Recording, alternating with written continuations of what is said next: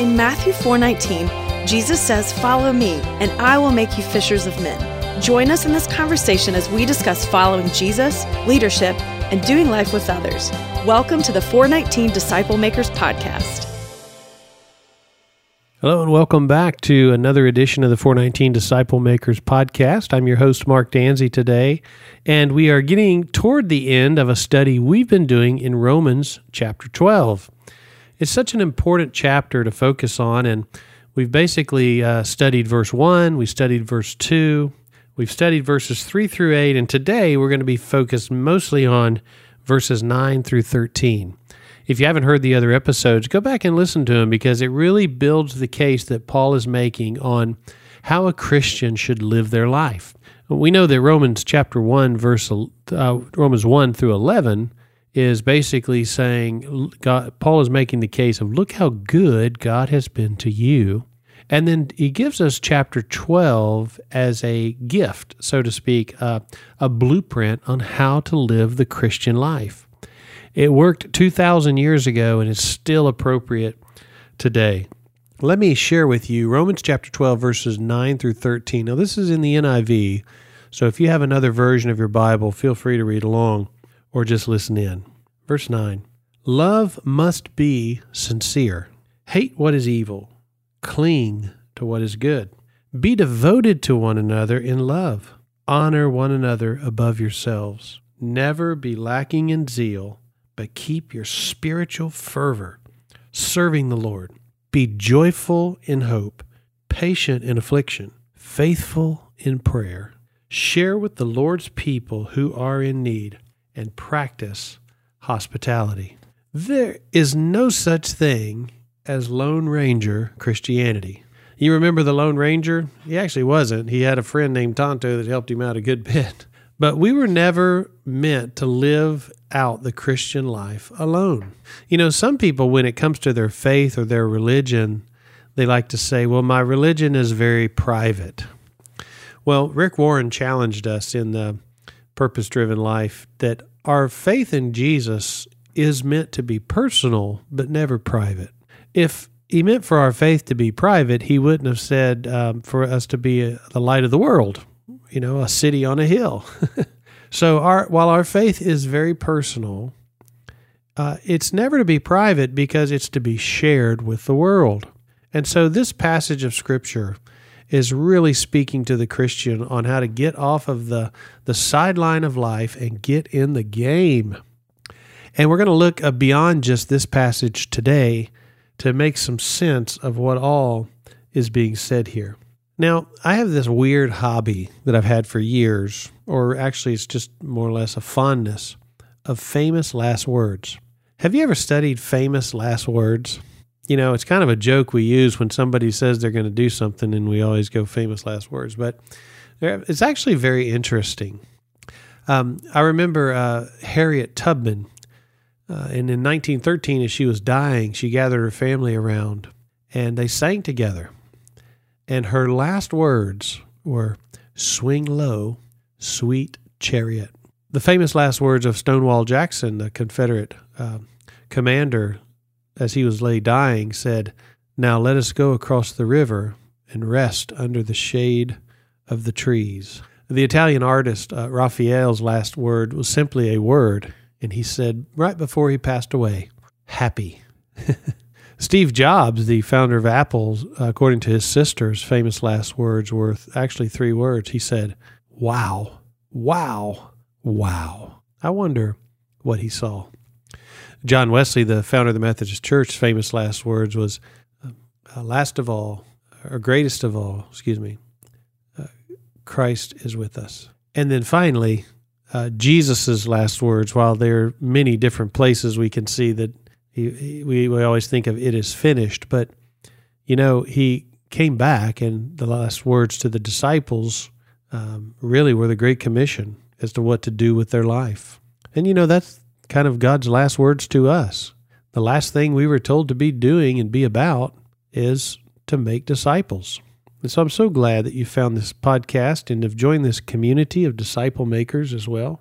You know, one of the most memorable last moments I think of Jesus' life for the disciples, I know it was for John, was what we call the high priestly prayer. Now, John chapter 13 through 17 is basically one evening from the upper room to the Garden of Gethsemane. It's interesting that a third of John's gospel is one evening. Isn't that amazing? If Jesus lived 33 or 34 years, that a third of his book would be about one night. Man, that was a heck of a night, wasn't it? Well, that night, as they did the Last Supper and he washed the disciples' feet and they began to stroll, they were strolling out across the Kidron Valley to the Garden of Gethsemane. And when they got there, we have this recorded prayer. It's the entire chapter of John 17, and it's called the high priestly prayer. Most all of this chapter is red letters. It's Jesus speaking. And I'm not going to take the time to read it to you in this podcast today. I would ask you to pause this right now and go ahead and read it yourself, John 17. What you'll find, and we find as we read this, is that there are three sections here. In the first section, we see Jesus praying for himself. Interesting there, isn't it, that Jesus is about to depart to go with the Father, and we have this imagery that he was always thinking about others, and of course, he often thought about others, but in this prayer, he spends the first third of this prayer, the first part of this prayer at least, praying to God the Father. And one of the most interesting parts of this prayer is what he says in verses 4 and 6.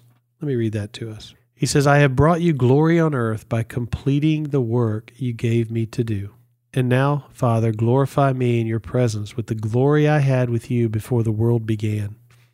I want to pause here for a second and think about this in relation to what Paul's encouraging us to do in this passage of Scriptures in Romans. Jesus is having a moment with the Father, and the disciples are listening. Now, think about this. He's basically saying, I brought you glory on the earth by completing the work you gave me to do. In other words, here we see Jesus saying in John chapter 17, verse 4, that if you want to bring God glory, do what he told us to do. He says, this is how I brought you glory, by being obedient to the work you gave me to do.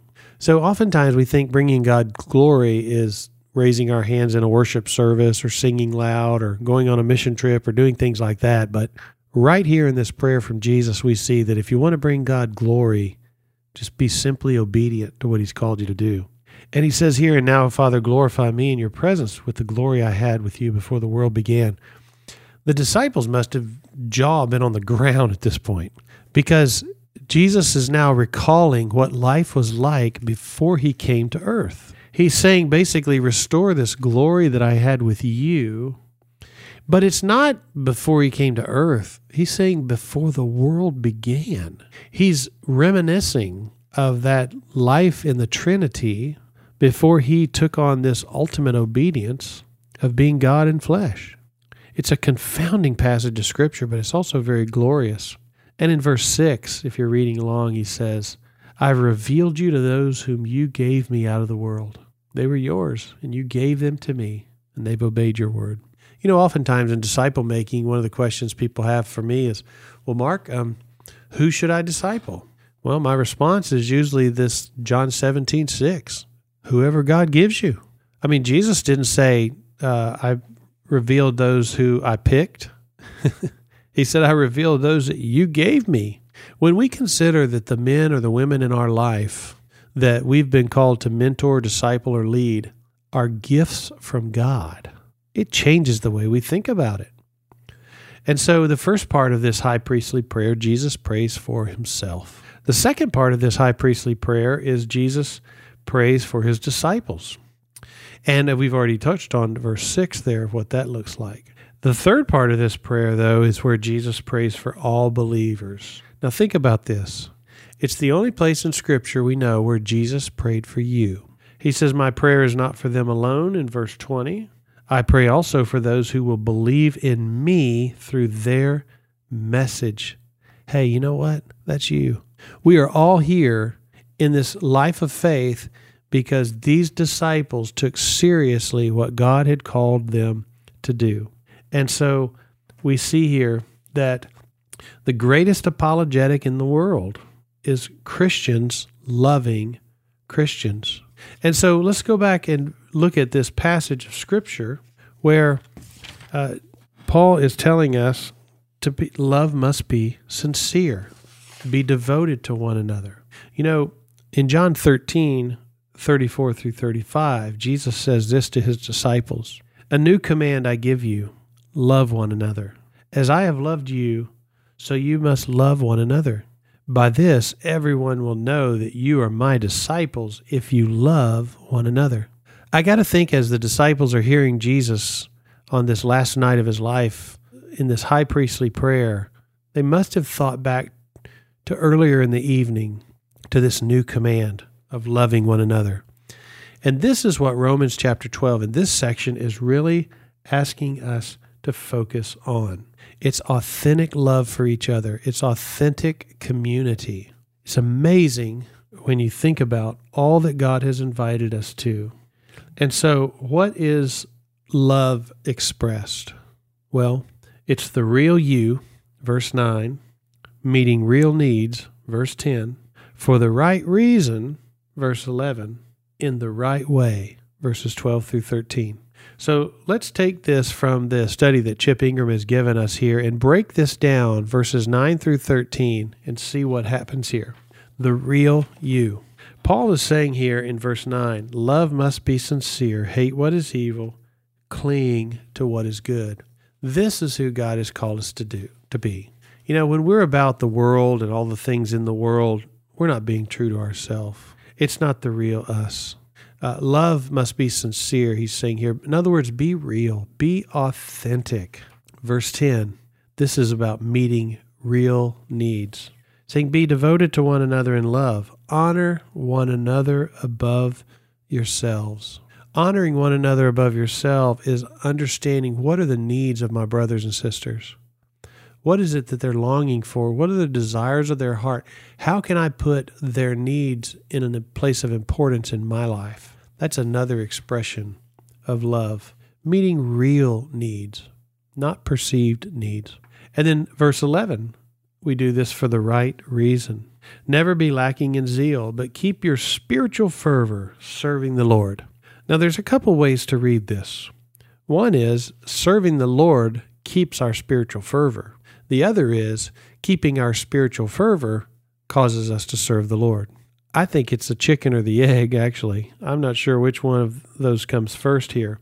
But what I know is this, is that when a believer in the body of Christ is serving in zeal, it is undeniable and irresistible. People want something to belong to. People want someone to follow. People want something bigger than themselves. And as Dr. Martin Luther King Jr. said, everybody can be great because everybody can serve. That's what Paul is saying here. Serve the Lord, serving one another. Verse 12 is doing this in the right way. 12 and 13. Be joyful in hope, patient in affliction, and faithful in prayer. Share with the Lord's people who are in need and practice hospitality. He gives us basically 5 things here to be focused on every day of our life. The first one is to be joyful in hope. There is not anything in this world that's going to come our way that God cannot give us hope to overcome. You know, going back to those famous last words, when you listen to or study the famous last words of Christians, what you don't see of those who are deeply committed to Christ, you don't see them scratching and clawing for more time. You see them saying things like, it's time to go. My race is run. And so being joyful in hope. Folks, if you need another place in the Bible to look for, look in Romans chapter 5 when it comes to hope. Because it's the challenges in life that we endure, or that we persevere, that causes endurance that leads to hope. I hope today that you're hopeful. And with that hope, be joyful. The second here is patient in affliction. In other words, when we're going through a difficulty in time, when we're struggling, we often need patience. Many of us shake our fist at heaven and demand for it to be over with, but yet God is doing a greater work in us sometimes through the afflictions of life than we could ever get in any other way. So patience is a virtue. It's also a gift of the Spirit. It's a fruit of the Spirit. And then faithful in prayer we see in verse 12. if someone were describing your prayer life, would they describe you as faithful in prayer? Do you pray every day? Why not? Why would you give up something as valuable and meaningful as prayer? Because the believer has this great gift given to us, which is to be able to commune with the Creator of the universe, our Father, through prayer. And so being faithful in prayer is not something we should do. It's something that is a gift to us that we desire to do. Verse 13, he ends here in this section, and we'll end with our time today as well. And he says, share with the Lord's people who are in need. Now, interesting, he says, with the Lord's people. So he's not saying that every random person you meet, you got to, share with them. You got to give away all your stuff. He's not saying that. He's speaking here specifically in the body of Christ in this particular passage. And he says, share with the Lord's people who are in need. Who do you know in the body of Christ who's in need? What are their real needs? And how could you go about meeting those needs? You see, this is what a disciple of the Lord Jesus does. And finally, he ends it with two words here that I think are amazing. Practice hospitality. I like that because he doesn't say perfect it. Just practice it. Now, I got to give a shout out to my wife, Tammy, here, because her number one spiritual gift is hospitality. And she is amazing at it. When people are coming over to our house, and we have people over all the time, hey, if you'd like an invite, just let me know. We have people come over for dinner all the time and to just meet and to just be friends and sit by the fire pit and anything that we can find to gather with people in our home, we love to do it. And she is amazing at practicing hospitality. There's sometimes the meal's fancy and there's sometimes it's simple. Sometimes we don't even have a meal. We just have dessert. Sometimes we don't even eat anything. We just sit out by the fire in the backyard and we just spend time together being hospitable. Now, I want to encourage you with that to say that anybody and everybody can practice hospitality. How are you doing at that? When you think about your life, are you inviting people into your life? Are you treating them with hospitality and being hospitable and welcoming and opening it? Because this is one of the ways that we as disciples can truly influence people. Let me leave you today with this thought. Why don't you write down somewhere there on your notes, who is it that the Lord is calling you to pay special attention to? Who in the body of Christ or at your church or in your small group, or maybe somebody in your discipleship group, needs a little special attention right now? And whoever the Lord lays on your heart, then I want you to go near to them, and I want you to be joyful in hope with them, to be patient in affliction with them, to be faithful in prayer with them, to share with them, and to practice hospitality. God bless you for the disciple and the disciple makers that you are. I pray this today was encouraging to you, and continue to just let Romans chapter 12 just really give you insights into how to live this Christian life. We'll be wrapping this up next week as we look into these final verses of Romans 12, 14 through 21. If you would like this outline, you can find it on the 419disciplemakers.org and follow along there. It's a great study to do in your home, inviting some people over for a few weeks to just do this to start a new group or to just do this study for what it is. I pray the Lord will truly bless you as you continue to make disciples for Jesus. God bless. For more information, check out our website, 419disciplemakers.org.